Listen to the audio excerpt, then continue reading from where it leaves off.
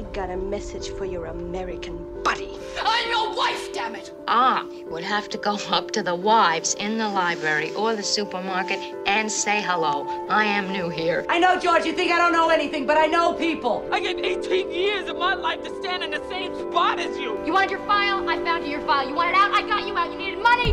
I found you some. Now, let's face it here. I've got to, latch on to something in my life. Oh, yeah, you blend. No use to try to sweet talk me, Miss Scarlett. I knows you ever since I put the first pair of diamonds on you. Who was gonna love me?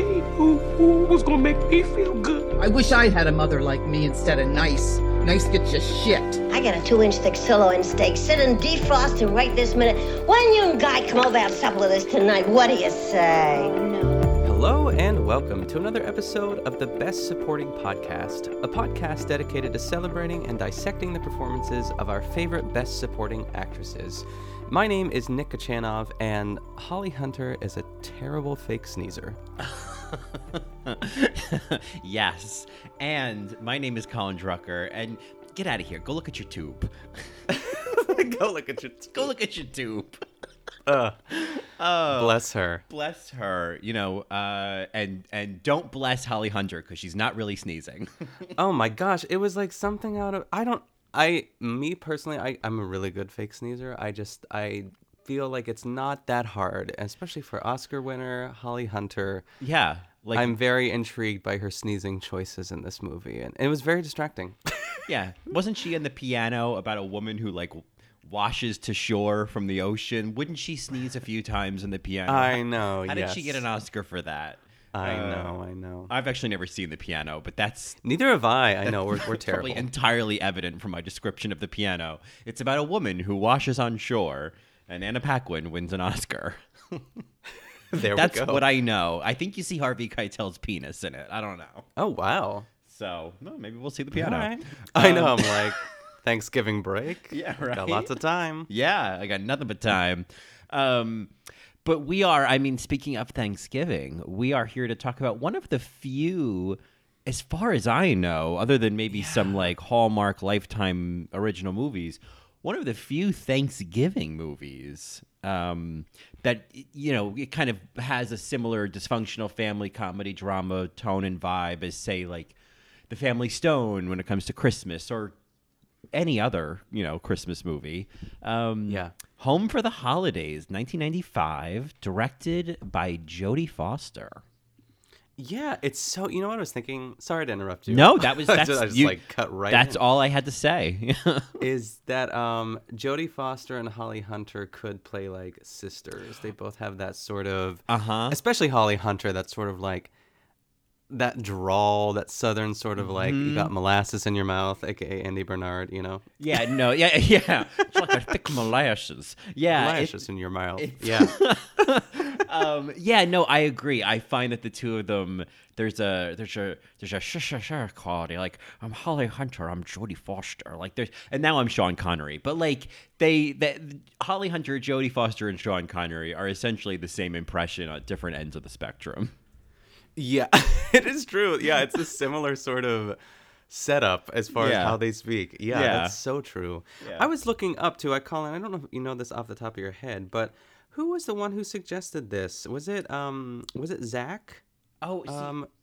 I'm going to look it up as we talk because I'm pretty sure that this was a tweets. A recommendation. Oh, if I thought this was just your idea, and I was like, oh, no, sure. Yeah, this is another user recommendation here. So best supporting suggestion. All right. Yeah, I'm gonna look it up too because they deserve a shout out as well. But we'll find that out in a moment. Yeah. Well, as you're looking that up, I will say that I had. We usually start with, what's our personal experience with this movie, and I had seen parts of this movie. I think I probably saw the first 45 minutes of it at some point on HBO or something, sometime in the last 15 years of my life. And was aware of the movie. It was one of those things I remember the movie poster. I kind of always knew 3 things about it. And then I remember, watching about 45 minutes of it, getting to probably the football on the front lawn fight, and then I think I dropped out of it. And I think the reason that I didn't like cling on to this movie or keep watching through to the end the first time was because I think I was wanting, and I say this knowing that this is all very subjective to how holiday movies are typically shown. I was wanting to see more like The Family Stone, where I wanted to see a bunch of like rich upper class white people have like first world family dysfunctions, you know? I wanted something tidier and cleaner and more wrapped up in a bow by the end. And I appreciated on second watch how much it's not that it's kind of and I say this kindly, it's kind of an ugly movie. You know what I mean? Like, yeah, their house is like it's I mean, ugly is like in quotes. It's not a Nancy Meyers movie. It's not a Nancy Meyers house. It's not a Nancy Meyers anything. Yes, I know what you're saying too, but I do love that. I think one of the things about holiday movies that I love the most is like a going home sort of movie where like you sleep in your own bed that you had like as a kid, and like there's 500 blankets on top of you, and it just looks so cozy. But yeah, it's an interesting movie. There are a lot of moving parts as far as just like, I liked certain plot lines, and then some of it I was like, what, why is this happening? There's a lot to kind of break down within the film too, but in the midst of all that, before I get ahead of ourselves too, there's really just two wonderful women. I mean, Holly Hunter is also great in this, I think. I think she's really kind of great in everything. She's obviously a talented actress. But the BSAs that I was just looking for that tweet, Colin. If you're out there, listener, I swear this was a recommendation or an email, maybe. Whoever it is, please know that it was we appreciate your suggestion, and we'd love to hear from you. So we know where to mail your award, you know. Yeah, exactly. I swear it was some, but that's okay. Maybe it was just some sort of, I don't know, divine intervention, but I'm fairly certain someone tweeted, emailed, DM'd us about this movie. So if you are out there, present yourself. Yeah. Show yourself. Show yourself. But yeah, the two women that we'll be talking about are Geraldine Chapman and, oh my goodness, I forgot her name. Anne Bancroft. Anne Bancroft. I always get her confused with another actress, but I don't know who that is. Doesn't matter. Either way. Yeah, I agree. There was, Anne Bancroft, Geraldine Chaplin, and, I'm maybe not as the BSA, but maybe just as someone I just need to make sure I talk about Cynthia Stevenson for at least 5 minutes. Oh, yes, we must. We must. And even Claire Danes, who's really quite lovely in this role, as in a smaller role as Holly Hunter's daughter. Yeah, it rings almost like a little bit like The Hours, Claire Danes yes. in The Hours. It's like Claire Danes in high school as opposed to Claire Danes in college. Totally, but it's like the same, like she's talking to her mother the same way Claire Danes' character in The Hours talks to Clarissa. Absolutely. Very adult in the room sort of energy from Claire Danes as a child. And in a way that was not grating. Like I do not find Claire Danes to be like overly precocious or anything like that. Yeah, I think it's almost like impossible for her, especially in her younger years. I think that's kind of what made her or separated her from the pack, I guess, as a child actress or at least like a teen actress, that she didn't have that sort of, I guess, in a way, like almost like the, what we were talking about last week with Emma Stone in a way. Mm-hmm. Like she just kind of locks in and has that adult energy and it just works. Yeah. Have you seen My So-Called Life? No, I haven't. Is it one season? It's one season. It was canceled after one season. I think apparently the network was trying to decide between 3 shows, and one of them was My So-Called Life, and one of them was Friends, if I'm remembering correctly. So if you're watching the Friends episode where someone gets a turkey on their head this week, you can be grateful to My So-Called Life for stepping out of the race so that you could see that moment. You're welcome. You're welcome.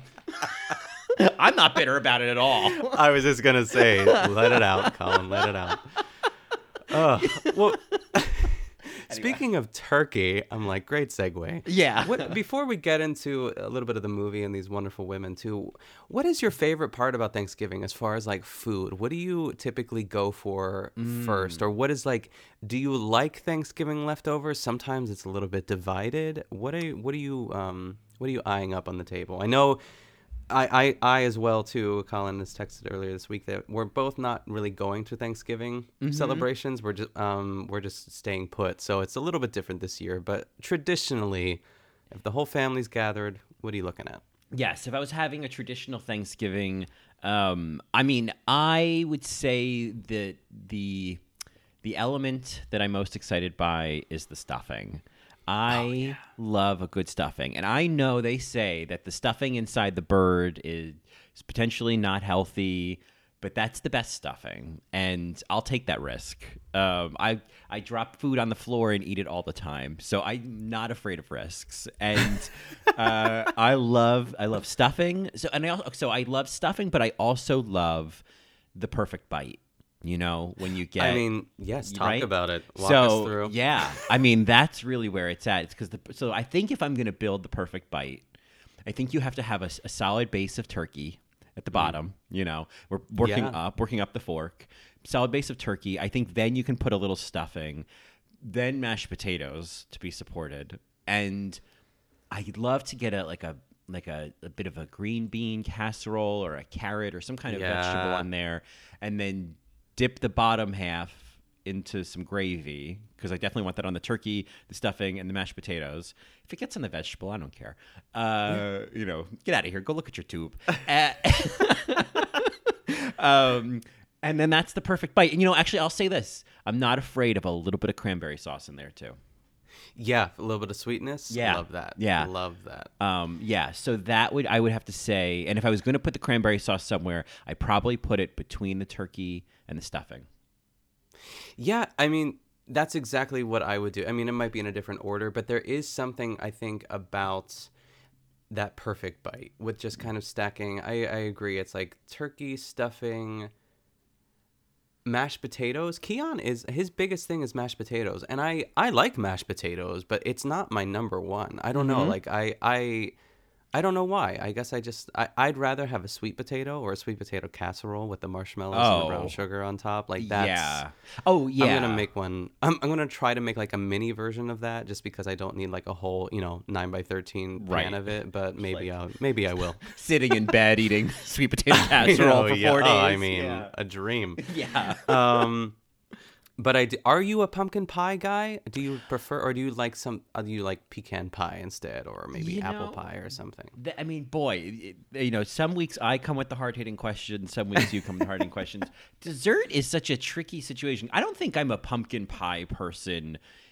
Like, I don't go cuckoo for Cocoa Poops for it. Like, I definitely will have like a bit of it, but I think I'm more excited by like certainly a cookie tray. I love the variety there. I think if I'm looking for something a little more substantive, you know what I love? It's not quite a Thanksgiving dessert, but I love a key lime pie. Oh, I love a key lime pie. Interesting. Wow. But apple to be traditional, a nice warm apple pie. I'm fine with that. With a scoop of vanilla on top. Well, sure. But yeah, it's, I feel like dessert, I think what always happens with Thanksgiving is talking about first world problems, I never plan for enough room for dessert. And so it's always kind of this like, it's always rushed. Yeah. It's like, I've got only so many, tickets left at the fair. How many rides can I actually go on before we have to go home, Yeah. One time at a Friendsgiving, my friend Nikki it was like these bars. I don't know if it's an Ina Garten recipe.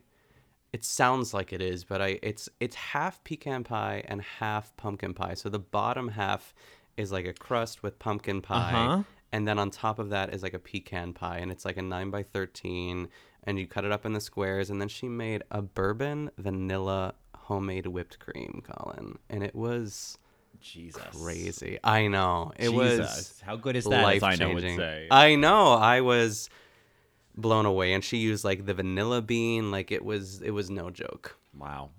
So, but yeah, my dessert, I love pumpkin pie. I love it a lot. I actually prefer it in the fridge, like the next morning. I love cold pumpkin pie. If it's room temp, get out of here. Yeah, go watch a tube. I can't. Get out. Get out. Get Yeah, out. I don't want it.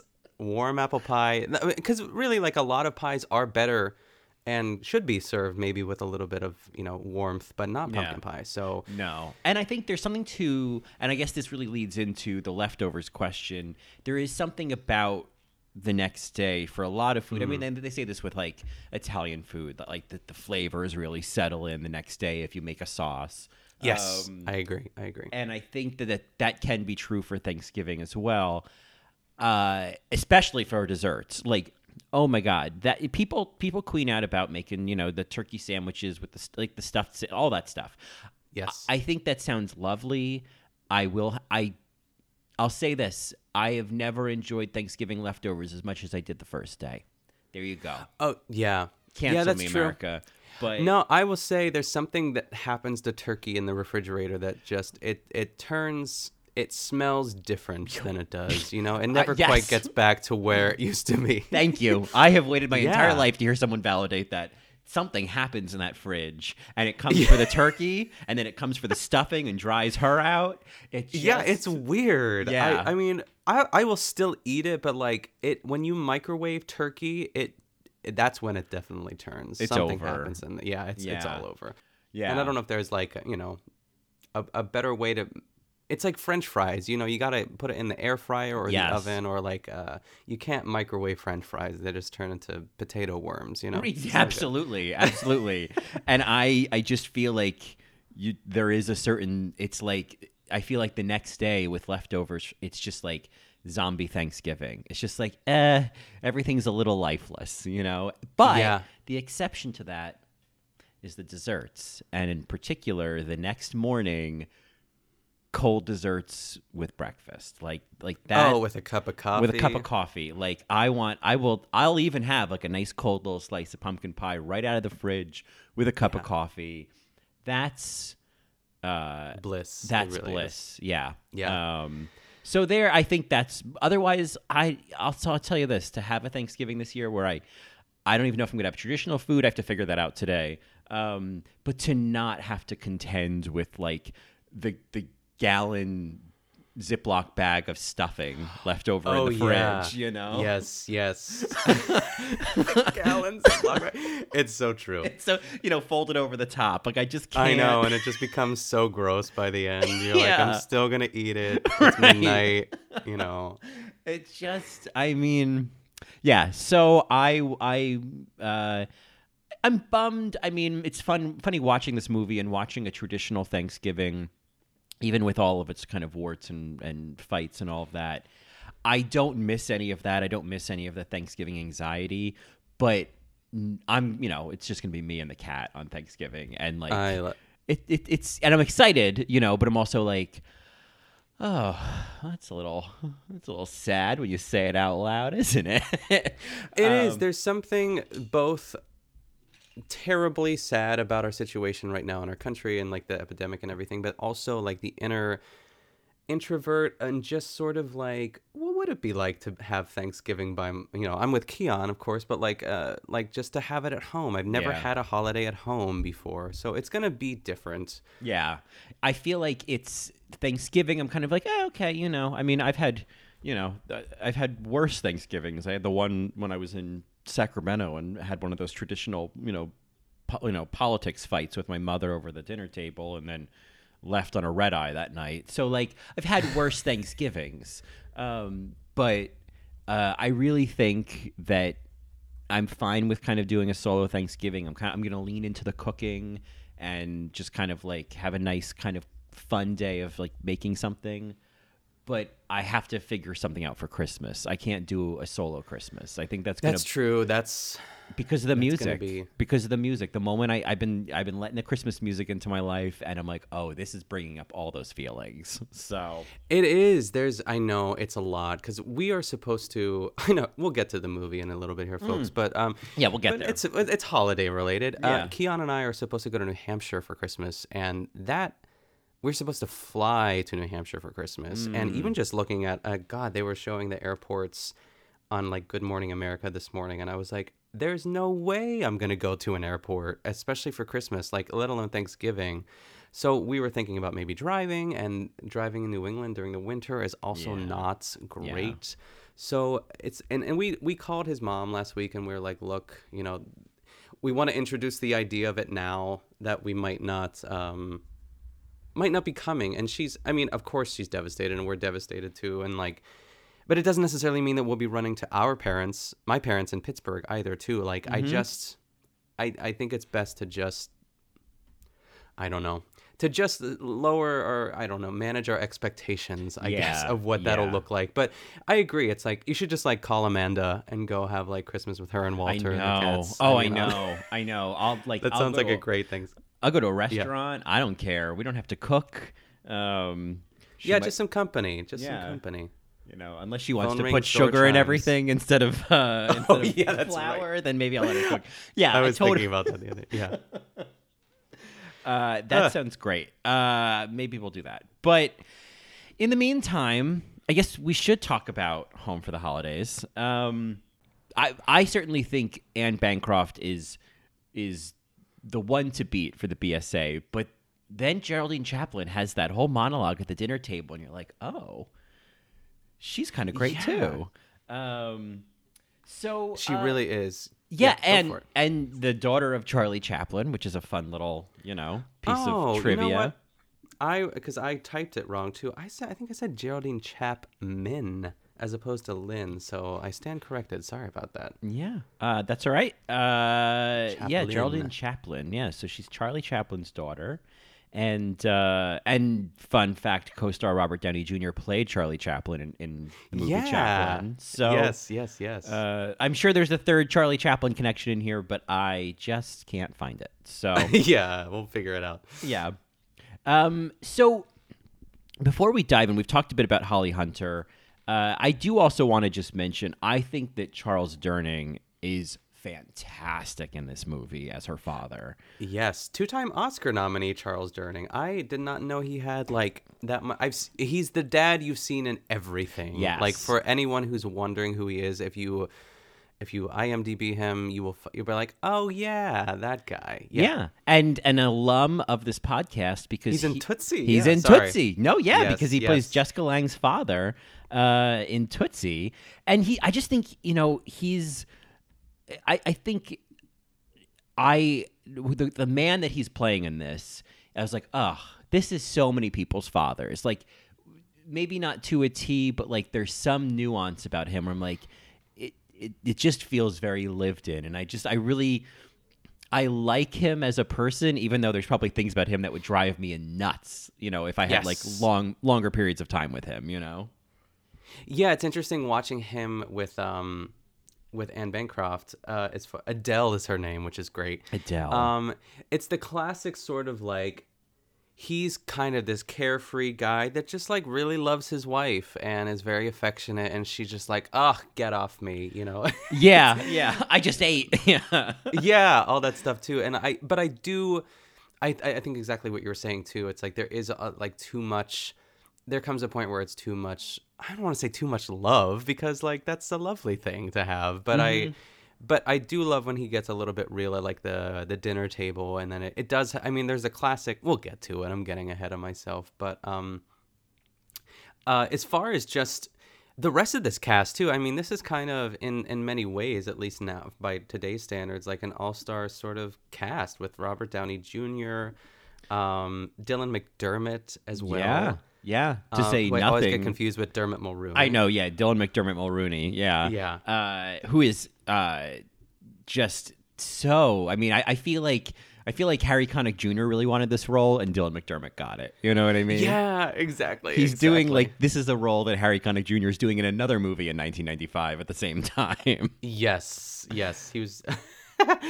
And there's also, Steve Guttenberg, and not necessarily. I mean, he's so.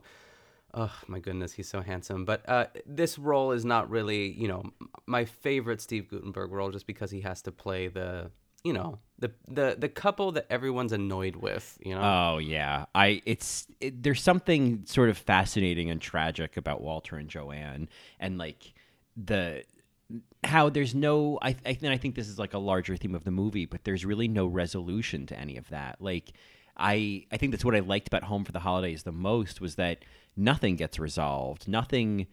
This is not this pivotal Thanksgiving where everything changes and, you know, either for the better or the worst, you know, like it's not like, you know, they all find out that Adele has cancer or, you know, finally something is mended between Joanne and Claudia. Like, yes. I think that's that sort of maintained tension, especially with Walter and Joanne, is very accurate.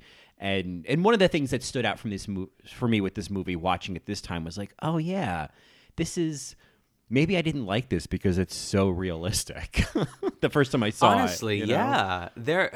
They hit like, and maybe we can add a couple to this list, but like as far as like every archetype of like a family, just like the core family that comes over, you have like the daughter, like Walter and Joanne, who are kind of like, I don't want to say, they're just a different... I don't know. How would you describe them as far as just they're a little bit uppity. They're not necessarily. Oh, hey there, computer. No. They're not necessarily cut from the same cloth in a way. Yeah. Or she's moved on. Like I think that's because of meeting Walter. That's the interesting thing about them is that like Tommy and Claudia have geographically moved on. Like I think he's in Boston and she's in Chicago. But Joanne hasn't really left the area. They all seem to be sort of in the Baltimore area. And there's even some line about this, how they moved on and she didn't. But what she has is she met Walter, who makes good money. And so it's kind of like Claudia and Tommy have gone on to like bigger ponds, and she's just tried to become a bigger fish in the same pond, you know?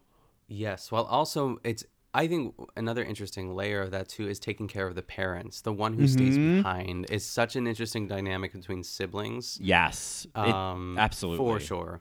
That's such a huge thing, whether there's 3 siblings or 6. I mean, I saw this with my mom and her siblings of like, there are so many politics about who becomes the more primary caretaker of the parents. And especially at an age when the parents don't really want it or don't think they need it yet, you know? I feel like it becomes this sort of dubious honor to be the one who's always there to help them, and then is always kind of getting ragged on for being on top of them all the time. Like there's no winning when you're Joanne.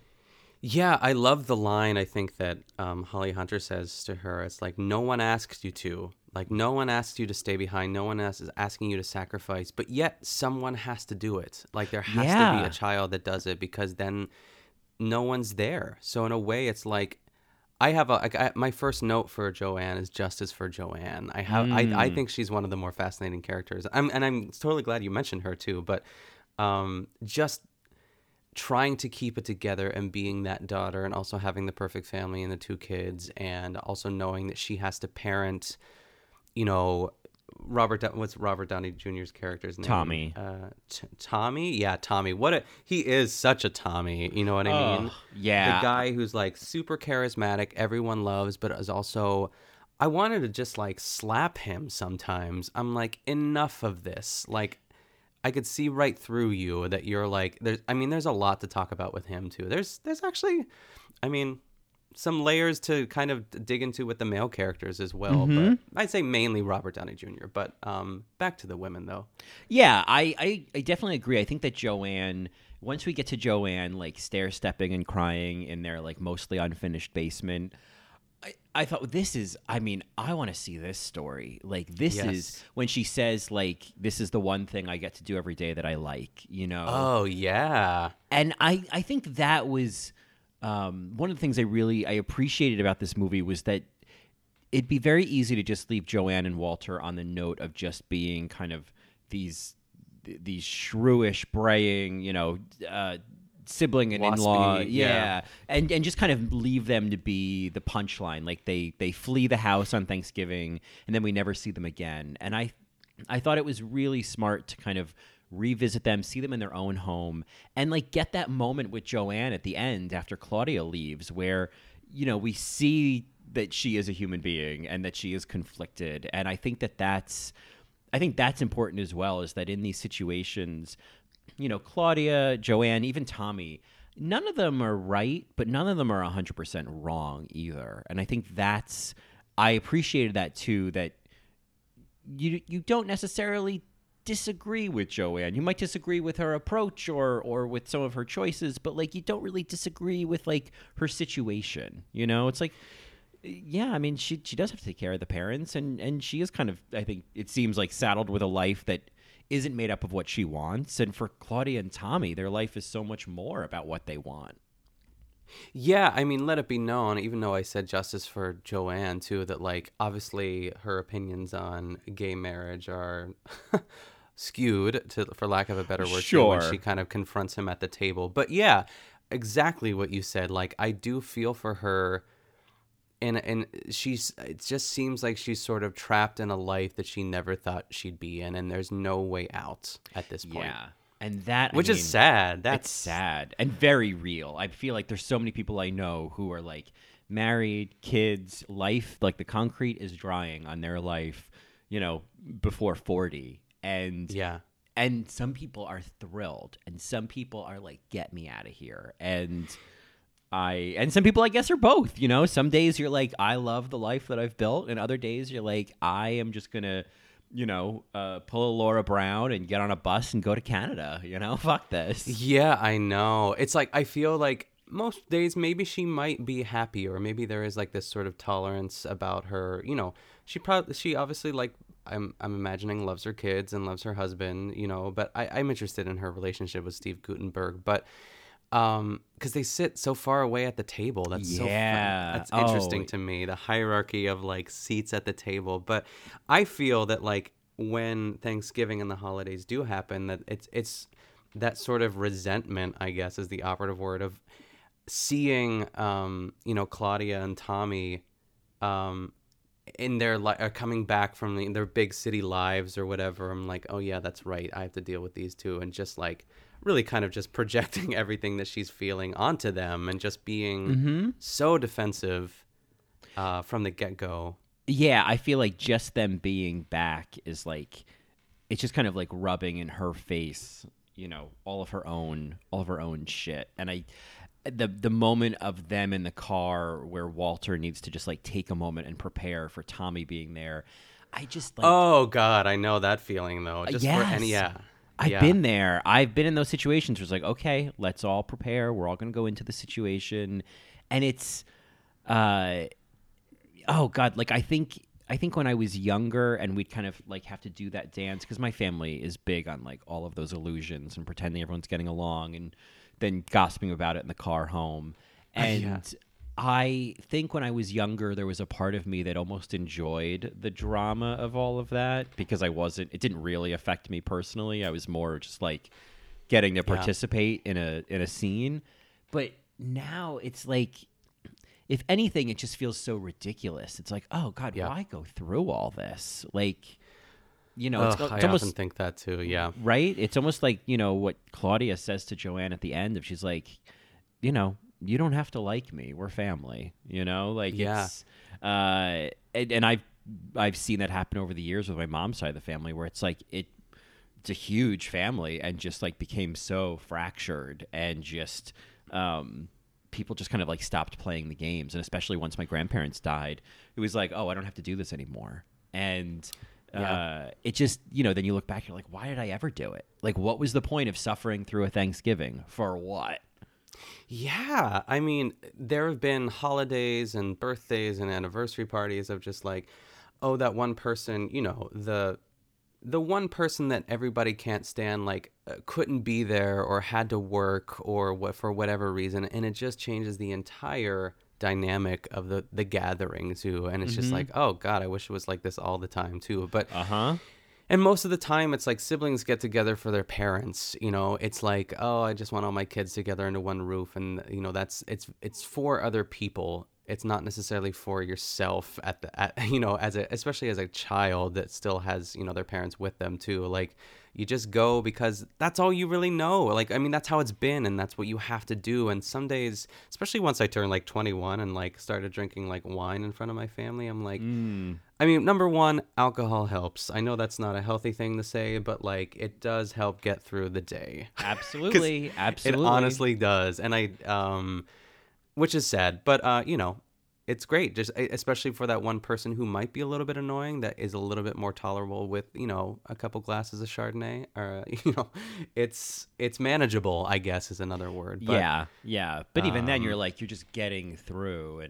And, I was even feeling that way with Thanksgiving this year because, we were all going to be meeting up in Palm Springs, which the more I say that out loud, especially now that the trip is not happening, it's like, what were we trying to prove? Like, was there an award for like most ridiculous Thanksgiving travel plans during a pandemic? Yes. But I was mostly doing it because I didn't want to disappoint my mom. But like, as it got closer and closer and the CDC was like, hey, could you all not travel? I thought, we're all adults here. I'm a 35-year-old human being. She is a woman in her 60s. We all need to grow up and like get real. Like, beyond the pandemic, there's that feeling that I've had over the years of, and I think everybody deals with this as they get older, of I don't want to do the things I don't want to do, these like family obligations I don't want to do. And then there is, on the other hand, the like, well, you're not going to have them in your life forever. Don't you want to enjoy the time with them you have when you do? Granted, my mother's mother lived till 90 something. So I've probably got another 30 something years with my mom. Yeah. But, it's that thing of like, it's not like my dad's side of the family where like I don't have a relationship with them anymore. Like, there's nothing ostensibly wrong with my parents except for the fact that they voted for Trump. But, yes. As it got closer, I was like, why am I paying so much money and spending so much time to be in Palm Springs for 2.5 days for Thanksgiving? Like, no part of me wants to do this, know? Yeah. And it's like, as you get older, you're like, well, why don't I just listen to that voice? Like, what happens if I don't listen? What happens if I do listen to that voice, Yeah. It's really, as far as just nailing the massive amounts of guilt that you still feel when you neglect your parents or, push back to your parents too, even though it might feel good at first. It just it's like a wave that just kind of hits you after, like, even just calling my mom and dad this week. Thank God my brother and my sister-in-law are also on this, like, the right side of things too. We did a group call. We did a 3-way call together last Friday, and we said, Ma, we're not coming. And she's like, she suspected it. And she's fine. I'm sure she cried in her own time too, just to mourn sort of the day that we were gonna like spend the whole weekend there. It was gonna be fun. I mean, and we're sad too. And we genuinely did want to be there too, but there is that sort of sense of like, you're doing this to me and I'm the one. There was like an Onion article that said like, Mom understands why you're not coming to Thanksgiving because of the virus, but she doesn't understand why you don't love her, or something like that. Right, I'm butchering it, but it was really funny, and I felt that like hard because like it's the circumstances, but it also like it feels like a personal attack to all moms everywhere. Right, and it's like, moms, there's a pandemic. Don't take it personally. Like, yeah, this is if anything, it's like, I don't want to travel because I don't want my mom to get sick. I don't want my stepdad to get sick. That's how we framed it too. Like, grandma and moms and dads and everyone else. Yeah. It's not worth even worrying about. So the bright side is, for anybody who has a Thanksgiving much like the one in Home for the Holidays, like, this could be the best Thanksgiving you've ever had. Like, just to be optimistic, for some people, this no travel on Thanksgiving stuff could be Christmas coming early. Amen. I agree. So I mean, I can't say I was 100% disappointed, because I wasn't. So yeah, I guess in some ways I feel like if I was watching this movie like watching this movie, I was having that like anxiety, that Thanksgiving anxiety coming up, like especially as they were preparing to sit down for dinner, and like Joanne's in the kitchen going, "We got the green beans, got the mashed potatoes, sweet potatoes." It's like doing that thing, that like stage manager thing. It's like no one's filming this. We don't have to like nail this landing, you know? Like it's, my parents do that, where it's like even if it's just like my brother, my sister-in-law, the two of them, and me. It's the five of us. My stepdad will still go to that place of like, okay, do we have everything? Does everyone have drinks? It's like, why are we acting like we're preparing for the bomb to come? Like, or like, you know, the clock is counting down, and someone's going to be disappointed if everything's not on the table. Like, I think people, honestly, I think some people feed off of that intensity, like feed off of that Thanksgiving food drama. People wouldn't do it every year if they didn't get something out of it. Yeah, I mean, oh gosh, so many stories here, but I do understand that. I think it's maybe just, I'm going to play devil's advocate for a little bit here, as far as just being the host versus a guest. When I am a guest, I am cool, I am calm. I'm like, don't worry about it. Who cares if it's burned? But as like, or whatever it happens to be, or if it's late or cold or whatever. But as the host, I do understand that to an extent. But I do agree with what you're saying, because last year at Christmas, my mom had like a global meltdown because they didn't put like the ham in the oven early enough, and it was already cooked. Like, ham is already cooked, you just gotta heat it through. And like dinner was gonna be, it ended up being almost like 2 hours late, which is fine. Like, I was like, more time to drink wine is what I was like. Like, and we had like snacks. I think that someone got as a gift like one of those baskets of like, you know, crackers and cheese or something. And we're like, let's just open this up and have some wine. And it was like fine. And she got over it too. But like, there is that panic of like, I've disappointed everyone at this party and it is my fault. Or yes, it's all reflective. It's a very of me. interesting. Yeah. I ruined everyone's experience. Yeah, it is. It's all like, it all becomes this like personal thing when like nobody, because I've had that too as the host. And like, I enjoy being a host, but like, I realize that like the motivating energy is not to make sure that the food gets to the table hot. It's the motivating energy is for everyone to think I was a good host. Yeah, it's like having a wedding. It's like you don't get this. You're just saying hi to everyone the whole time, and you're just like worried, and like you don't really even remember the day. You know, right? It's like I think the more you do it, and the better you get at hosting, and like really finding the rhythm of being a host or hostess. That it becomes more enjoyable too. But I'm definitely not there yet. Even just like having some friends over for like some wine and some hors d'oeuvres, I'm like, okay, we got to preheat the oven now, and okay, we'll put them in then. And Keon's the cool, calm, collected one, and I'm the spaz. So like I sympathize. Like I know what it's like to be in that, and but I also understand that it's a little foolish to like get so wrapped up in it. So, you know, work in progress. Work in progress. This is a nice year to kind of meditate on that when we don't have to be hosts. Yeah. Yes. But yeah, so you know, anyway, I mean, I thought thinking about recording this episode, I thought, you know, I have things to say about this movie, but I feel like I had expected this is going to bring up a lot of other like acting choice movie moment conversation. Like, I think this movie stirred up a lot of feelings for me outside of the movie itself. Ooh, can't wait to hear about it. Yes. Yeah, I mean, it's, you know, I think it was, and what I ended up liking about this, you know, it's like going into it, I think even the advertising of this movie is that it's a little bit more of this like zany family comedy over the Thanksgiving dinner I watched table. The trailer. Yeah, it's crazy. Yeah. And even the Family Stone was advertised that way, you know, like every trailer had the strata spilling scene, you know, like because and then you think, oh, it's going to be like this the whole movie. It's going to be the Home Alone music and people running around screaming for 90 minutes.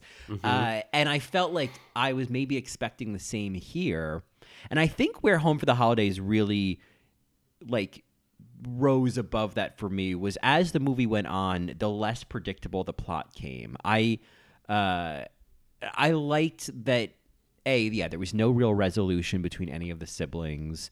The whatever was developing between Leo and Claudia became unpredictable. Like once he and Tommy left, you know, the next morning, I was like, oh yeah, okay, I guess that's what this is just this guy who passed into her life, and it was a missed opportunity, and wasn't the point of this whole trip, Yes. And then that ending, I think really is what took it home for me. I mean, I want to talk about the scene in the basement with Henry, but and maybe we'll talk about that first, because the ending, I think, is a much bigger message. But I think that scene in the basement with Claudia and Henry watching the old videos or the old home movies, I think as I get older, and like a lot of what Henry was saying about, you're watching these clips, and it's like I'm watching someone else's life. Like there's some guy dancing with Adele. That's not me. And I really, as I get older, I get that more and more, that your history, your past starts to seem like something that happened to somebody else and not your own narrative, Yeah, it's like this beautiful, devastating sort of idea, right? And I think my take on that too, just to add on it, is just this like desperate need for myself to kind of go back and capture that Christmas feeling and that holiday feeling, but also at the same time knowing that it's never gonna be that. You're never gonna capture that magic. Like a kid at Christmas, like I'm as an adult at Christmas, and I feel like we've talked about it before too. It's like there's just traditions go away, people pass away. You don't, like my grandma Kachanov's house is where we always used to gather, and she's passed away now. But like even when she was in a nursing home, it's just like, oh man, we went to visit her obviously too, but like I was like,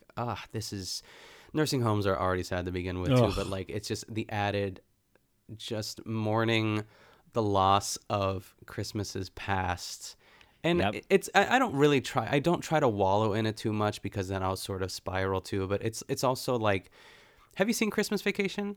Yes. Mm-hmm. Okay, like when he has the same scene almost, and I feel like where he goes and it's their beautiful song is being played, but like I wish I would give anything to kind of go back and be with the people that have passed away, and just like sort of Ebenezer Scrooge sort of an idea of just like look at myself and just like I wish I would have, and I did appreciate it, like whether I knew it at the time or not, like as an adult, like Christmases were pretty awesome. My mom made it great, and like my family was incredible. And just like being in the living room with my dad's side is bigger, so there were like 20 people crammed into the living room, and like the table, we would like get card tables and just stack everything up, and like there'd be like it felt like 50 people in one room, and it was just those feelings of like, oh man, we're never going back to that. And you just feel like this is the trouble my mom had last Christmas too, because everything has changed in the past like 2 or 3 years as far as family dynamics with holidays. And like our house, my mom and dad's house is super small, and she's down to host, but like certain people live out of state and they're not like so willing to come in now because of it, because they're having their own holidays with their own families and grandkids and stuff like that. And it's she had a little bit of like a meltdown last year about like creating new traditions and trying to keep those alive, because like my brother and I are not having kids, like we're just not. So there's right. Oh, that's interesting. Your brother as well is not having kids. That's interesting. Yeah, my brother is not, and they go back and forth sometimes, but I feel like it would it would like sort of liven up that sort of holiday, like seeing it through like a child's eyes too. It would be. I get that, but I don't feel any personal guilt about that. Like I feel bad for my mom, but also I know that it's like, it's not her decision. It's not my obligation to give her grandkids. And I don't want kids. So that's a whole other conversation. Yeah. Kids are not worth having just to have a happier Christmas.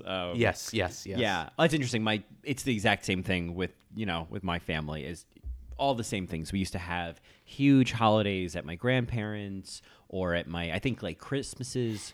Usually with Christmas, what it was on Christmas Eve, my aunt and my uncle, who lived like 20 minutes away, they had a big Christmas Eve party every year, and it would be, some family, but it was a lot of like their friends and coworkers. And so like people we didn't really know. My grandparents were always there, and my cousins were there. And so like, it was a tradition. It was something we did every year from like most of my childhood. And then, then we'd go home and then the next morning we'd have Christmas morning at my house.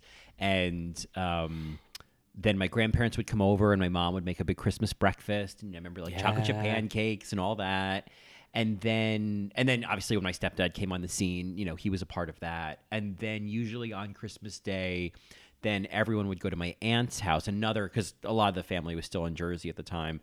We'd all go to another aunt and uncle's house in New Jersey, and they would have a big family Christmas party throughout and we'd be there all day into the night. And so it was just, it was full. It was exactly what you were saying. It felt like so many people. It was like very rich in tradition. Some variation on this had been happening for years.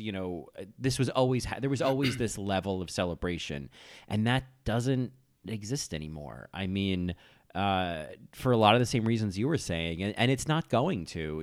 My brother and sister-in-law are not going to have kids. I don't intend to have kids. I think my parents have made peace with that. Sure. And so we're kind of at this precipice now of like, well, we can't recreate any of that, and we don't really want to. And I think the tricky thing with creating new traditions is I almost think in some ways like you can't consciously create new traditions. Yes. They have to just happen. And then that it's kind of like when people say, "Oh, I'm trying to like figure out what my brand is." It's like, well, you kind of have to like exist for a while, and then the brand emerges. And so I think that's kind of where it's at, is having to trust life in a way for new traditions to develop without like pushing the turtle, without forcing it to happen, and trusting that we're not all going to get to our 70s and be like, nothing ever happened, did it? Yeah, I think that's probably why I hold on to Christmas music so like closely, I guess, because that's the tie. That's the thing that I still have, like, I guess if you want to say control over, but like I can listen to, Nat King Cole's like the Christmas song and instantly be back in my living room on Christmas morning in like 1993, or just like the, or even listening to Christmas music on the way home from like Christmas Eve Mass. We would like go and look at like the rich neighborhoods and just all their like the lights, and we would just play Christmas music, and that was a tradition. It's and that's kind of what keeps me going. So I'm that's why, I mean, I know there are schools of thought like Christmas music is starting way too early, but for me it can't get there soon enough, because that's kind of what I need to sort of help recreate that. I'm not like crazy about it at the same time too. I'm not like sitting by my window and staring outside and just like crying. It just kind of like, it makes me happy. I think that's probably the best way to say it. Yeah, I hear that. And I think, it obviously, Home for the Holidays is very much a Thanksgiving movie. I feel like these Christmas feelings, like in some ways, all of the stuff that comes up, and it's sort of a part of this movie, is like all of these feelings and issues and traditions and all of this that we kind of recognize as the holidays. We think of Christmas, but it really starts with Thanksgiving. It's really, it's that thing that Adele says, or maybe Henry says, of like, I think Adele says it, like, you have Thanksgiving and then they go ahead and put Christmas in the, right after. Those bastards. Yeah. Those bastards. And it's true. Like, this becomes, all of this stuff that we're talking about really does apply to both Christmas and Thanksgiving and this time of year. And that in between of Thanksgiving and Christmas, that is all about kind of Christmas music and decorating and just kind of sinking into that feeling and kind of forgetting the fact that it's getting dark at 4:30 because, we're making, popcorn garland, so. Yes, exactly. I feel like I'm glad we did this movie, because I think otherwise I would have completely forgotten it was Thanksgiving this week, or not really started to generate any of those holiday feelings, Yeah, absolutely. Like, there's a world where on Thursday I could just order Taco Bell and call it a day, Yeah, we thought about it too. We're like, let's get some Chinese food and just like not anti-Thanksgiving, but just like the opposite of Thanksgiving. Like, let's just... But then we changed our minds. We're like, no, I think we should try. I think it'll be nice to kind of have the size and just choose what we want and everything. Mm-hmm. And make it our own. And try to figure out like what about that? What do you have the opportunity to do this year that you didn't have in years past? Like I think that's the other side of it is like, what have I always wanted to do on Thanksgiving or make or have or not have that I can make happen this year? Yeah, absolutely.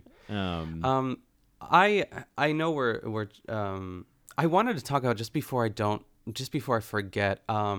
She's listed as woman on airplane in the movie. I'm so glad you brought her up.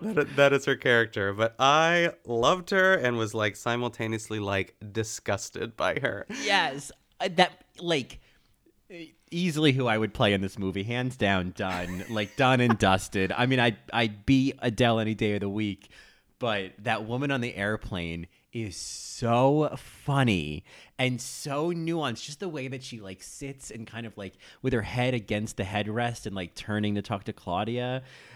It's, oh my God. And I just love it. I love how she leans into the shot and says, oh my God, look at that woman's makeup. Oh yeah, her teeth. It's basically, it's for those of you who haven't seen the movie. It's Holly Hunter's on her way home to Thanksgiving. She's crammed into this like she has a window seat, but the woman in the center is just like, oh, I just don't even know how to describe her, but she's perfect and just like an oversharer. She's talking about her kids and she's like munching on this chicken leg. Oh, yeah, and a hard-boiled egg. Oh, God, I could smell that scene. It's terrible, yeah. So the actress's name is Angela Patton, or maybe it's Peyton. But I've seen her in other things. I think what a lot of people would recognize her from is Groundhog Day. She plays like I think it's the waitress who serves Bill Murray every morning, or maybe it's the woman who works at the inn. But obviously she's in a lot of it because she's in all the repeat scenes. But that's where I recognized her the most. But she is, I think she's great. Who I kept thinking before I looked her up, I kept thinking that she had played one of the nuns in Sister Act, but she looks like another actress who's in Sister Act. But it's not I can her. almost picture her there too. Mm-hmm. Yeah, I know who that woman is, but they are different, or maybe they are the same. I don't know. I double checked. The other woman's name is Mary Wicks. Yeah, so if you look up Mary Wicks and Angela Patton were the Dowd Martindale of a different era. Yeah, exactly. But I had to mention her because she's definitely that. She's definitely that woman, and I know exactly who she is, and I'm glad that she was included. I loved it. I thought that was, it's kind of an old bit to always have like a terrible person as your seatmate on an airplane, but it's a reliable bit. You can spin it so many different ways, and this was, I mean, just like when she's on the phone and they just cut back to like a few dedicated shots of the woman salting and eating the chicken. Everything about it was so funny to me. I was so happy it was in this movie. So, yeah, it was perfect. It really was. And just in terms of mentioning other small roles, it's worth mentioning a fave of the podcast, an alum, David Strathairn, as Russell. Yes, I was like, what is wrong with Russell? I'm like, he's a perfect gentleman. Yeah, he has that.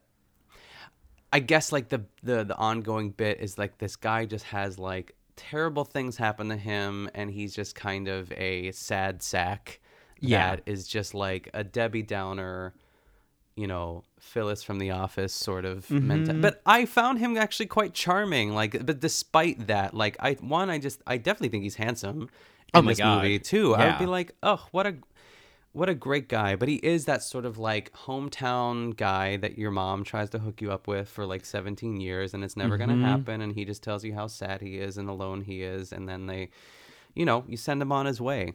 Yeah, I feel like that was when the scene first started, I was like, because I didn't remember what the narrative was with Leo Fish. I thought he actually was with Tommy. And so I thought, oh, is there going to be like a little love story between Holly Hunter and David Strathairn? Oh, wow. And then as it played out, I was like, oh, no, he's kind of a sad sack. But then, I mean, his line delivery on his last line of like, you have a nice life, Claudia. Like it's very real and like very sad and not sad sack cartoony, but just like, ooh, that's a That packs a punch, that line. Yeah, and interesting. I mean, and maybe this is what you're getting at too. That like it has two meanings. Also, yes. It's like you have a nice life here, so appreciate it, and also like you have a nice life because, fuck you. I guess right. You know, it's right. But I love that it covers both sides of that. The way he said that. I agree. I felt like there was like the two meanings. Oh, that's really interesting, and like. Yeah, when he's, him saying his parents are dead, like he's basically just alone. He's just doing emergency repairs on Thanksgiving because he can. I thought that is real. In this neighborhood that he's never moved out of, I thought that's pretty fucking sad in comparison to a woman who's moved to Chicago and has her parents still in her life and has a daughter and, just lost her job. But there's a greater sense of possibility in her life than in his. Yeah.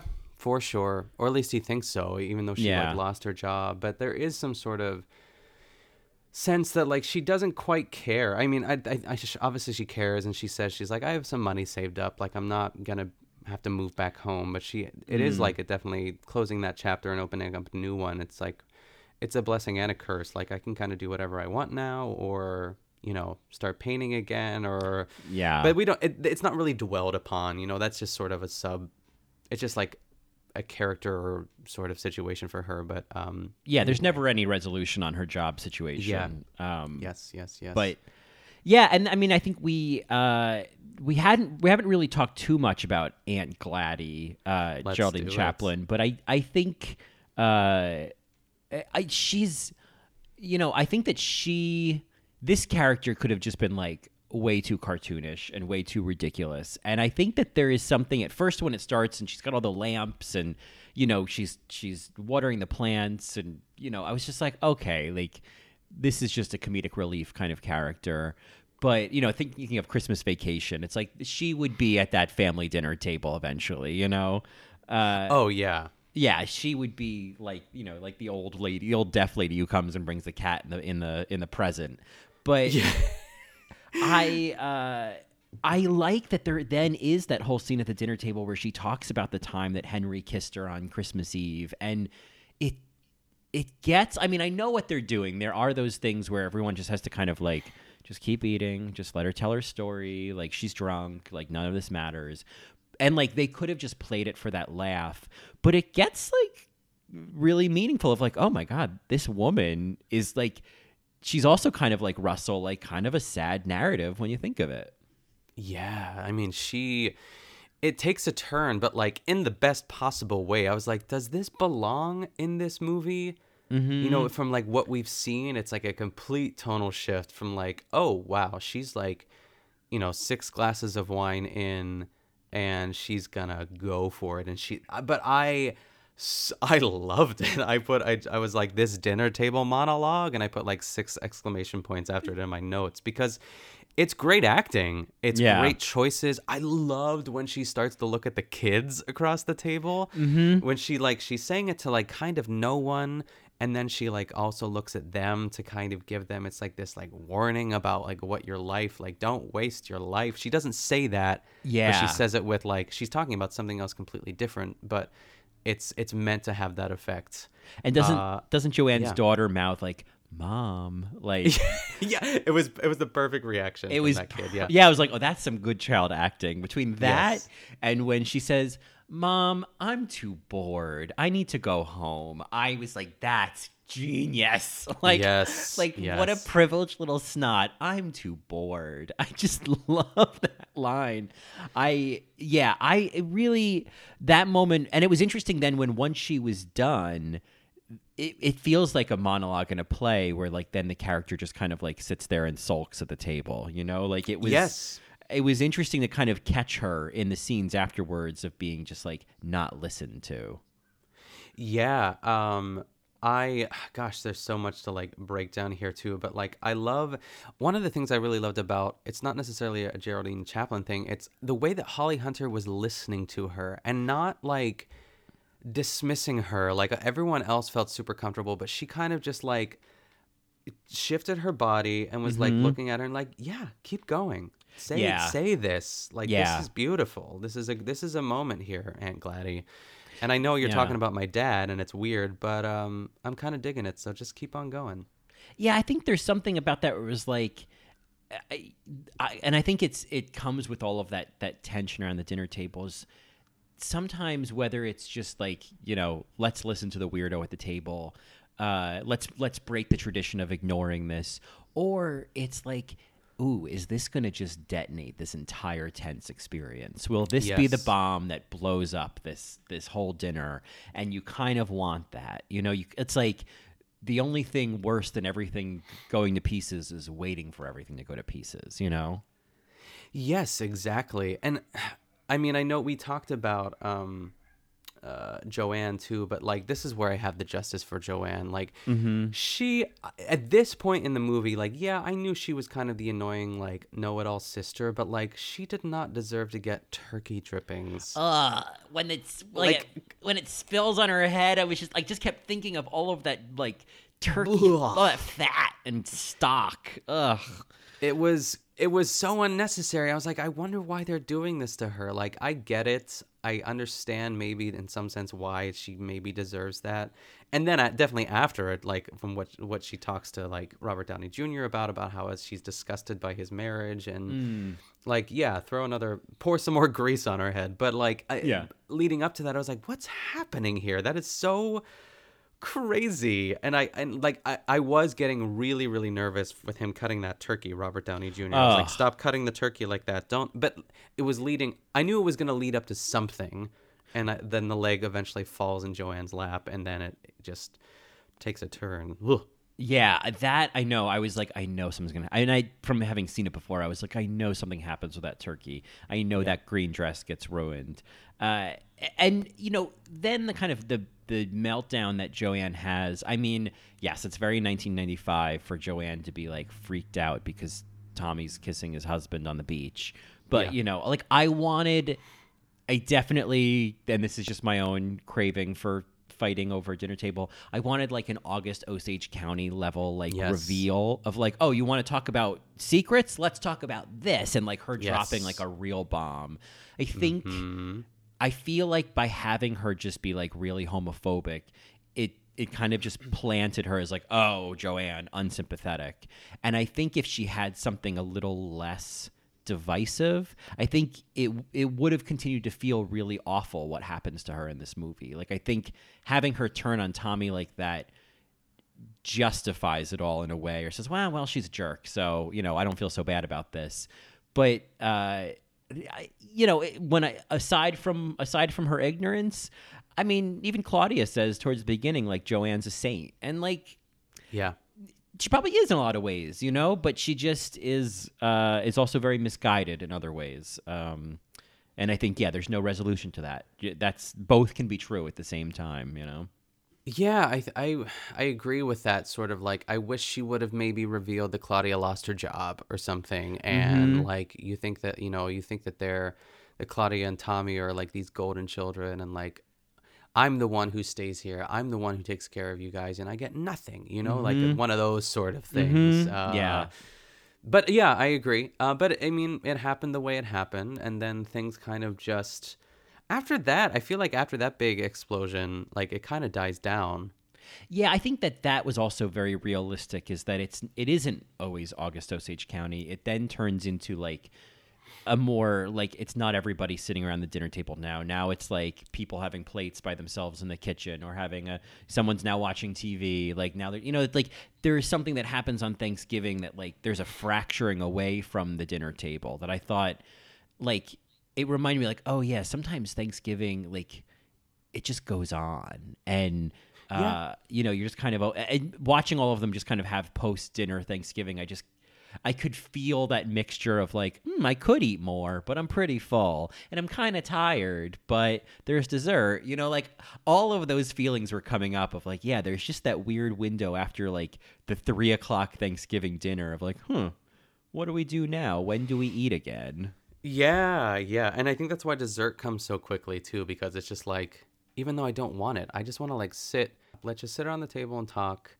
And then digest properly, and then in like an hour or two, let's get out some pie. Because then you're just like, uncomfortable. Yeah, I mean, that's the other thing I'm also like very excited about this Thanksgiving is not feeling like, oh God, I really I got to get on that Peloton because I ate way too much. You know, like I've had enough of those days in quarantine. I don't need another one. So. Oh yeah, it's not fun. It's not enjoyable. No. I feel like especially getting old, as I get older, it's just like my body's like, dude, we don't need all this. Yeah, exactly. Oh God, I've been having such bad indigestion like this entire week and just like popping Tums. And I thought, I was like, Nick, you can control what goes in your body. You know, we had a lot of like leftovers and stuff to kind of get through. So we were doing that, and like some leftover Indian food that was like spicy. And I was like, oh my God, why am I doing this? But yeah, it's just, eat some kale. Right. Have a banana. Have a banana. Maybe just a couple of, grilled veggies. I don't know. Just thinking of what's... I know, yeah. Yeah. Have something other than all of that. Yeah. Yes. Well, I think, the last thing, I mean, I definitely want to talk about the ending, but I also want to just put a little focus on Adele and Anne Bancroft, since she really is such a BSA in this movie. I think that Adele's best scenes are towards the beginning of the movie, right after Claudia comes home, and the scene in the car, and then I love that when they get back to the house. I love that Adele still has her coat on as she's like taking food out of the fridge and like rushing on with the cigarette in her between her fingers and that awful wig. I love Anne Bancroft in this role. I think she's really like I recognize this woman much like Henry. It's like, yeah, this is not over the top. This is pretty accurate. This is not garish, Yeah, I also agree.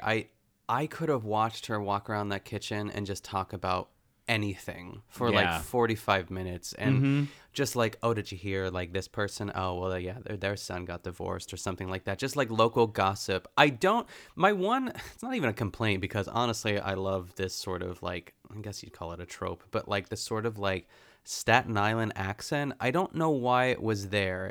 Is that how they talk in Chicago? Is it in Chicago? Because no one else really seemed to have that.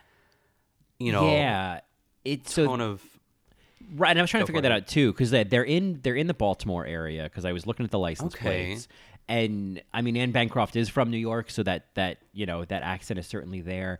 There is a Baltimore accent. I know that it involves a lot of long like O's, like oh, like I know there's that, and I remember it because there was an SNL bit with Elizabeth Banks doing an Overstock.com commercial. Oh my gosh! Yeah, have you heard of the Overstock? Yeah, and that's why I know that. Oh no, that's why I know about that. Yeah, it's actually a 30 Rock reference you're making because I just watched that episode like 2 weeks ago because she's a newscaster, Avery Jessup, and she's like, and she says something about her Baltimore accent or something, and then they do a smash cut to her doing the oh. That's why I know about it. It's 30 Rock. So Thank good. you. I knew it was in that area. So I don't really know about the accents. I mean, it's like, and where did Claudia's Southern lilt come from? Like yeah, sure. But I do appreciate it, and I think it adds to the character too. And I was happy that it was there by all means, it's like, yes, do that, wave that cigarette around, right? Be that woman. Be that woman. And I think there is a level of, in someone else's hands, it could have been really too grating. Like, okay, like, but you like her, and you understand. Like, she shows like she's excited to see Claudia at the airport. You know what I mean? I love that she sits at I just love that. And she's in the back seat and just kind of like, I could see your roots, Claudia. Like she still has those jabs every once in a while, but there is a level of like, oh, I'm so glad you're here. I love you. Yeah, it's funny. She's playing some similar notes to Lainey Kazan in My Big Fat Greek Wedding. Yeah, I'd say that. Yeah. Where there's conflict, there's quarrels about little things, but we even see it with Claudia and Adele, that they have that whole scene in the dining room table together, and Adele has that line of like, but what do I know about creativity? The most creativity I've got are my puzzles, right? And she walks out of the room. Oh, I love that line, though. The closest I ever got to creative is doing my goddamn stupid puzzles. The way that she says that, there's so many layers to that, too. It's like it's in a way, it's almost like, Joanne, like kind of leading her life. Like she's just kind of stuck there. She's like, oh, with your retired father, he just like, he won't leave me alone. He's just everywhere. And she is kind of drowning in her own sort of way, in a sense too. And she doesn't have anything creative to sort of lean on. She's like, I just do my goddamn stupid puzzles all day. That's my life. It's just like, I definitely had a moment of like, I don't want to be Adele. I don't want to get to that point in my life, and all I did were my puzzles, Yeah, and oh god, I called it the Dear Abby monologue. Oh, that's the moment. Yeah, it is so good. The way that I just love seeing a woman of a certain age taking her clothes off and just like she's just changing in front of her daughter. There's nothing like, I love how Holly Hunter doesn't say like, oh ma, come on, like yeah. I loved it. And she's just like, all you see is her in her bra, and like she has like sort of like a slip like for a skirt underneath or something, and she's talking about this Dear Abby article. I can't even remember what the article was about, really. It was someone writing in saying that her mother used to be this kind of woman who she's just not who she used to be. And she says, she used to kind of cry on her own, but with other people, she was a riot. And, as she's gotten older, now she thinks the president owns McDonald's. And, I was like, oh boy, I'm seeing that with my own mother. Variations of that. And she says, signs distraught. And I loved how this was used, where then Claudia says, so what does Dear Abby say? And just that amazing delivery of like, well, that's not really the point. What the hell does Dear Abby know about life? And then she just leaves. And that was so interesting, is that's not the point. The point is not the answer. The point is the question. The point is the predicament. And I thought that was a great through line through the whole movie. There's even like one of the sort of title cards at the end is the point. That the point is not answering any of this. The point is not resolving any of this. The point is in the situation itself, is in the question itself. I thought that was really smart. Yeah, it's a beautiful moment. And to cap it off with just that moment of like humor of her, she leaves the bedroom, she comes back in, pokes her head, and she's like, 5:10 a.m., just a little shove. I barely sleep anymore anyway. It's just like, it's perfect. I was perfect. Like, Anne Bancroft. I was just loving it. That's what I she love wanted. That's it. Because it's really, it's exactly almost what she was talking about with the Dear Abby thing. It's like this woman who's like secretly sad, but she also like has this performative side too. She's like, anyway, enough of that. Thanksgiving tomorrow, 5:10 a.m. Just give me a shove.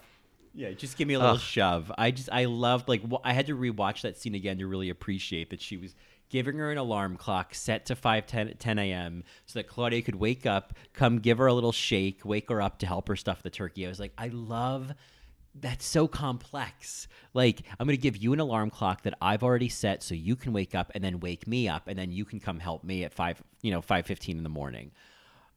That's some genius script work there. It is. It's really sort of, and I wanted more of that, like, all around. I think, like, with these little, like, vignettes that are sort of like you mentioned before, like plays, they work, like, that's almost like these little stagey sort of moments, like the monologue, even the, and I'm sure it was another moment for you, but the pantry monologue, or like just that scene between her and Claudia.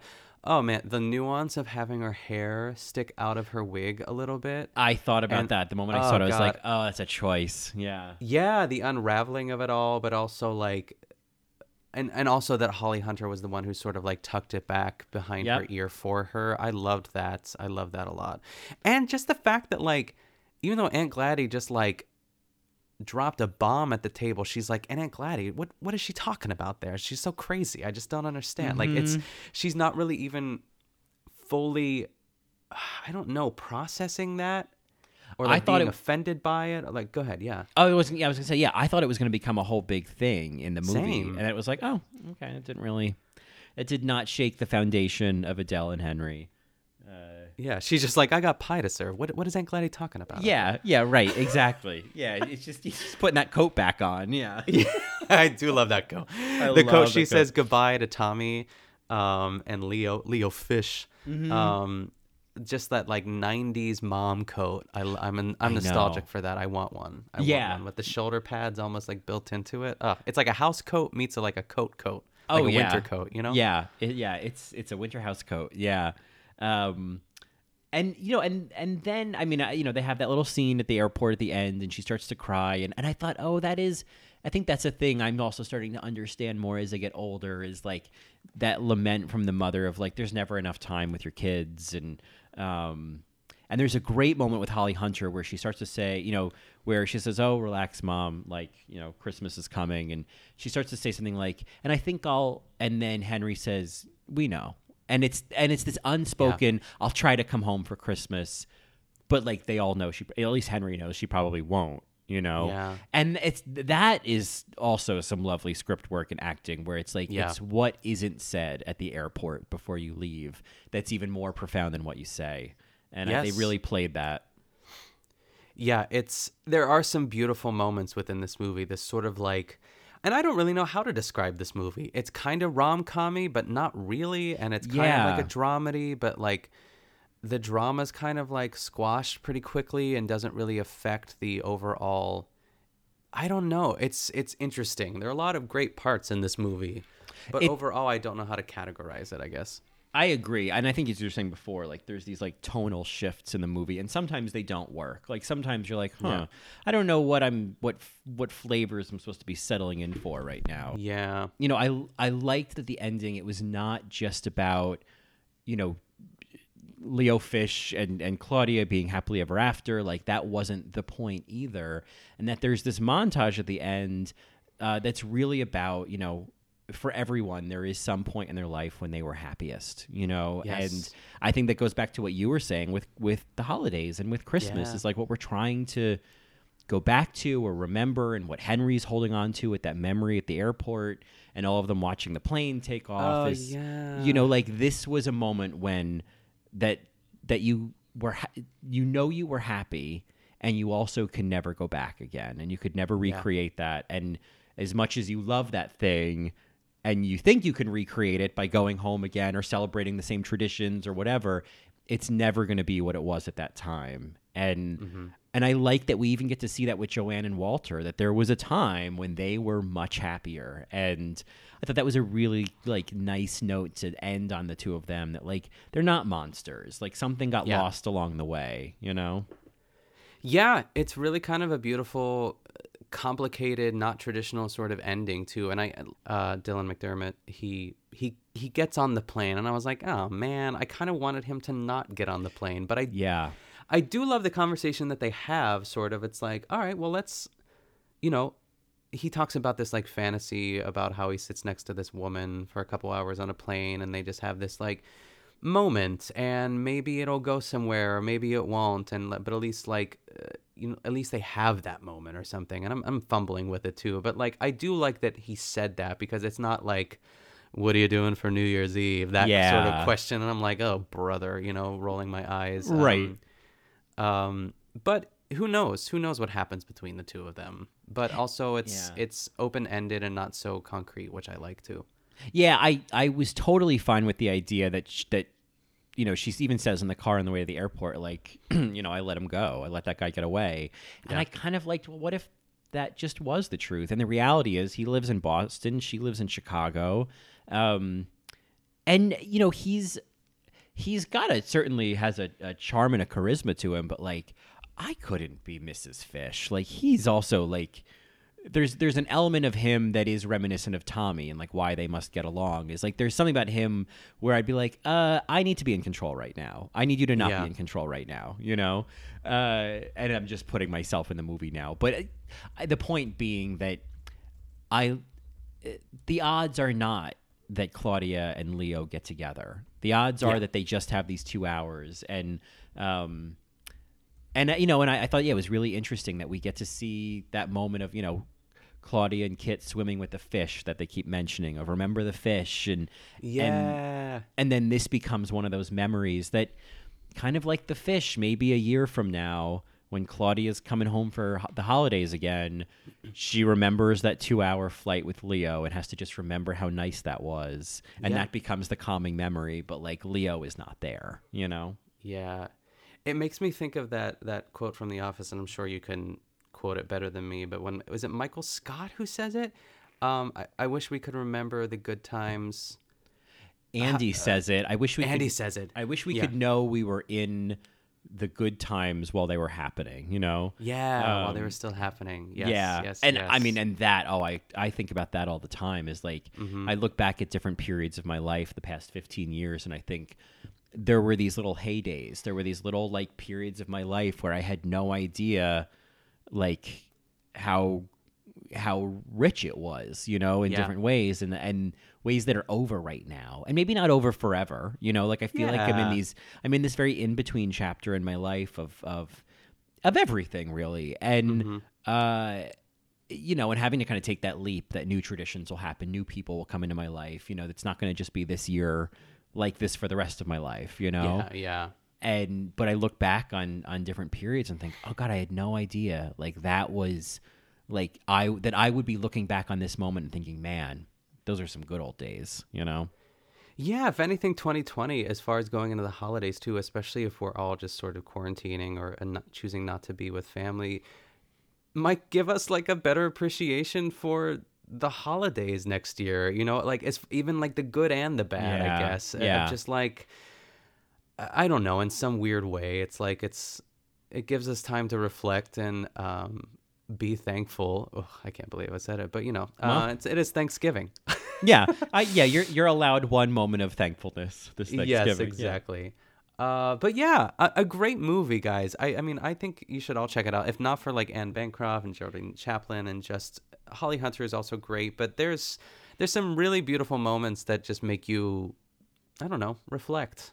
Yeah. I feel like, you know, a movie, again, I keep comparing it to The Family Stone, but I think there's such similarities that things are so much more wrapped up in that movie, you know, like there's just so many things where even though, you know, spoiler alert, Diane Keaton, you know, dies at the end, everything, all the conflicts have kind of been sorted and everything is, you know, they all live in this beautiful house and everything is, you know, just beautifully shot and well dressed and uncluttered or cluttered in a really beautiful way.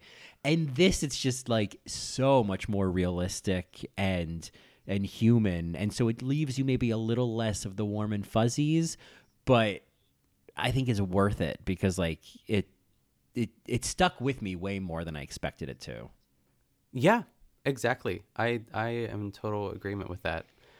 It's a great film. And I still don't know who recommended it because I would have not recommended. I didn't even know this movie existed. So clearly someone messaged me. Who the heck was it? Yeah. Well, it's a mystery, a Thanksgiving mystery. It's a Thanksgiving mystery. Spooky.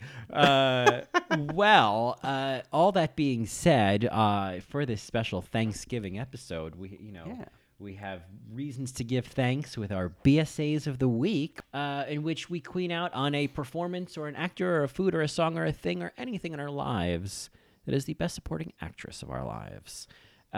So what do you have? Who's your nominees, your BSA of the week?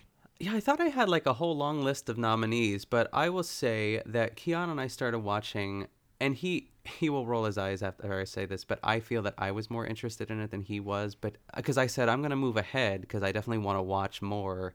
It's like one of those, like when you're in a relationship, like either is it a we watch together show or is it like a let's divide and conquer and you watch This Is Us while I watch I'm talking about The Crown season 4. The Crown. I've not watched any of the prior seasons, and I know obviously there is some like deep, rich history that I should be aware of going into season 4. But there's Gillian Anderson as Margaret Thatcher is really great. Olivia Colman is killing it. I don't know the actress's name who plays Diana, but like this is like everyone's really amped up, or at least it's been on like my, you know, social media feeds and like kind of watching everywhere of like everyone's really geeking out about it. So we watched the first episode. Much like Mad Men, I feel like The Crown is like a slow burn, you know? I feel like nothing happens until it actually happens, and then it's like, whoa. But there was like a big whoa. But I'm interested. I'm definitely going to keep watching it. But I guess like for that is Gillian Anderson for me. I really, really liked her a lot as Margaret Thatcher, and I'm kind of blown away by her so far. So I'm excited to see how that sort of pans out. So that's my little nominee, I guess. And my BSA of the week is really great because I hesitated because I know you might roll your eyes at this, Colin, but it is, and I have no shame saying this, it is the Michael Bublé Christmas album. Oh my God. I told Keon, I was like, I can't wait to tell Colin this and see what he says. Michael. And I know before you read me here, I know Michael Bublé is Michael Bublé, and I feel like a mom saying that sentence, but there is something really, really beautiful about the way that he ties in, because I was saying before about Christmas music and like the classics and the Nat King Coles and the Bing Crosby and everything, that he ties the old into the new.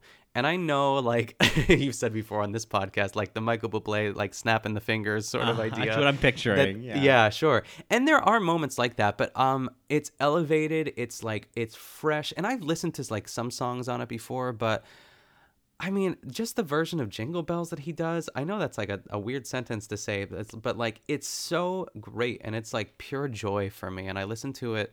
I've been listening to it all week as I work, and a little bit last week as well. And there's a great version, like a stripped down sort of just piano version of All I Want for Christmas Is You, like the Mariah Carey song. That's great. Okay. It's a high recommend. I know your ears will probably never, I was going to say see it, but listen to it. But for anyone else out there who's digging the Michael Bublé Christmas album, I am right there with you. It's been great. Well, I'll take a risk. I'm not. I know it's not the exact same, but I'm not afraid of a little Christmas time Josh Groban. I feel like it's a brief very leap. Similar. Yeah. Okay. All right. Michael Bublé. Wow. I would start with All I Want for Christmas Is You. Yeah. Just see how that feels, because there are the big jazz band sort of arrangements and stuff like that. But it's great. Okay. Yeah, that's my entry point, is All I Want for Christmas Is You. Yeah. Yes. All right. I will report back one way or the other. Well, how great. about you? Well, I've been watching continuing to try to watch new things, and also watch a lot of like older movies, a lot of like black and white movies that I normally wouldn't watch in the past, because I think it's not my thing. I don't want to commit to a slower pace or a different style or whatever. And I've just pushed through, and like it's been very rewarding. So there's certainly like I could pull from that list, but this week's BSA of the week is actually a repeat mention. So I realized that, it's that thing of like when I find like an actress or an actor or a performance or something, I become just deeply obsessed. Deeply obsessed. And so this won't be news. I had become deeply obsessed with the movie The Bad Seed back in October. Okay. Yeah, I remember that. I did an In the Details all about the mother in The Bad Seed and her over-the-top performance that is still I'm just obsessed with. But the episode I think I'm going to record it actually today. I've taken the notes. But what I didn't really get to talk about in that episode, because it deserves its own, is the Best Supporting Actress performance by Eileen Heckart as Mrs. Daigle. Okay. So she was nominated for the Oscar for Best Supporting Actress. She won the Golden Globe in like 1956, and she was in the original Broadway production as this character. I am telling you, like, I have recommended it before, and like rewatching her scenes and studying them like last night, this is one of my favorite Best Supporting Actress performances. I am convinced. That's a bold statement. I love very this. bold statement, but she is like, the nuance is Beatrice Straight levels of nuance. Oh my God. She has 2 scenes in the movie. Like, you could even, the context is helpful, but you could potentially just watch her scenes if you wanted. Sure. What's interesting is she's drunk in both those scenes, but there are all these levels that she's playing in there. It's a devastating performance. It's just it's incredible. So that is my next In the Details episode is going to be really breaking down those scenes moment by moment. But I mean, I cannot recommend it enough. I've become obsessed with her, with Eileen Heckart, who did eventually win the Oscar for Best Supporting Actress for Butterflies Are Free in, I think, the late 60s, early 70s, or maybe 1970. But she's phenomenal. She's just so good. It's like Eileen Heckart is giving me, I feel like there's a bit of Elaine Stritch. There's some Frances McDormand in there. There's some healthy Allison Janney qualities. I mean, there's a raspy voice. Like, she's my new obsession. Checking all the boxes. Checking all of the boxes, and just heartbreaking, phenomenal performance in The Bad Seed. So, high recommend. Hi, you're both high. Hi, you're both high. That's good. But yes, that's my obsession. My BSA of the week is Eileen Heckart / Mrs. Daigle. Wonderful. I wanna say this because I just I'm gonna forget if we don't say it too, and maybe this is our episode next week. But Colin, Hillbilly Elegy is on Netflix. And I think it's time. It's about time. It's about time. Amy's in it, but Glenn's, I guess, the BSA of note. So, I'm excited and nervous. So, yeah, maybe we just say that now. That's going to be our... I was thinking that was going to be our next episode. I feel like we could have maybe squeezed it in today because it just came out, but I think this was appropriate to let it breathe. It's going to be exciting to talk about Amy Adams through the first person we ever queened out on In the Details together. Yes. And we've circled around Glenn. She's been a BSA of the week. She's been a point of reference. Yes. It's time for Glenn to get her episode of Best Supporting Podcast. Yes. Amen. I'm excited for it. And it's perfect for Thanksgiving break too. Just Thanksgiving break. I'm like in college. I know, you know right? What I mean? Before we go back for midterms. Yeah. So, I mean, looking forward to that Hillbilly Elegy and being played off by this Best Supporting Elegy. Now that's a transition. Nailed it. It's not a good one, but a transition. So we are being played off, obviously, as you can all hear. So where can folks find more of you? Yeah, they can find me on Twitter, Instagram, and TikTok at Nick Kochanov. And if the person who recommended this episode is out there, tweet me or, DM me on Instagram or something, because we need to find out. Yeah, because how about you, Colin? We've got some explaining to do. Yeah. But no, we just want to say thank you. You can, of course, find more of me on the aforementioned In the Details, tweeting out about Mrs. Daigle this week. You can also find me on All Right Mary. We are officially done with all of the drag races this year and have some really fun stuff planned for the rest of the year. Nice. You can find me on Twitter at Colin Drucker, Instagram at Colin Drucker_. And of course, you can get more of both of us in a Best Supporting capacity at BSA Pod on Twitter. Yeah, or you can also email us at thebsapod@gmail.com. That's right. Well, I am, we have many, I have many episodes that I look forward to, but I'll tell you, I'm really looking forward to Hillbilly Elegy. And Same. I think it's going to be a real turning point, Yeah, it's going to be great. Yeah, but so much to be thankful for. I was going to say, now more than ever, so much to be thankful for. And a big thanks as well to Jodie Foster and Holly Hunter and Charles Durning and Robert Downey Jr.